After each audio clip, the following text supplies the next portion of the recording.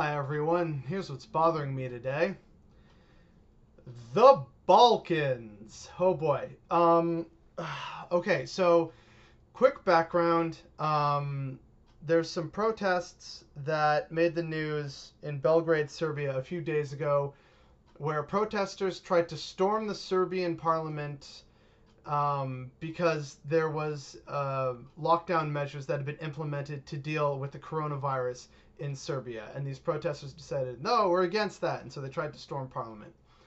And while that's ostensibly about the coronavirus, it's also probably more about the state of things in Serbia and their authoritarian leadership, I'm assuming. What's also messed up and why I felt the need to make this video is right next door in Montenegro, some are saying that it could be potentially on the verge of civil war. And this takes a little bit of explaining because the people of Montenegro, in many ways, are very similar to Serbians. There's actually plenty of Montenegrins who consider themselves to be Serbian, but they're just living in the state of Montenegro. And Serbia and its pan-ethnic nationalism has always said that they will protect Serbs wherever they are. So Bosnia, Kosovo, Montenegro, parts of Macedonia. This is the sort of Serbian nationalist outlook. And in Montenegro right now, they've had the same dictator since they achieved independence after the breakup of Yugoslavia in like 1991 or something like that.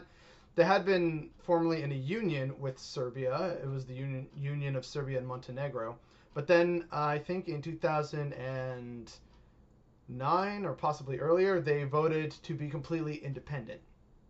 But the same dude running this area has been doing so since 1991. And he's, of course, an authoritarian. Montenegro is basically a mafia state now.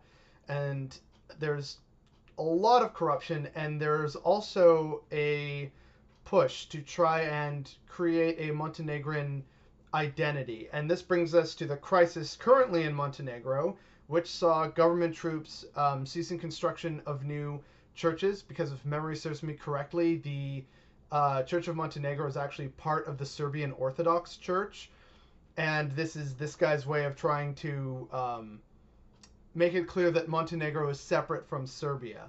But being a devoutly Christian nation, a lot of people are fighting back, and so the government started arresting bishops and patriarchs. And the people didn't like that. So there have been a lot of protests in the street, and there's been a lot of police violence against protesters.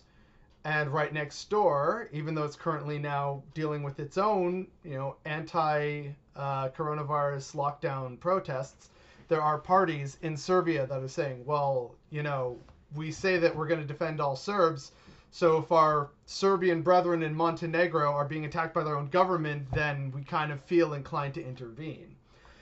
And then, of course, this brings us to the elephant in the room, which is Kosovo and its limited recognition as an independent state from around the world.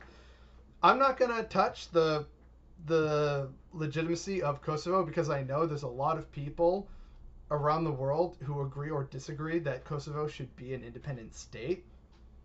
But right here in this area with Serbia, Kosovo, and Montenegro, there is now a legitimate risk because of COVID-19 and these brutal authoritarian regimes. We could have another Balkan war on our hands. And no one's talking about that. And that's what's bothering me today.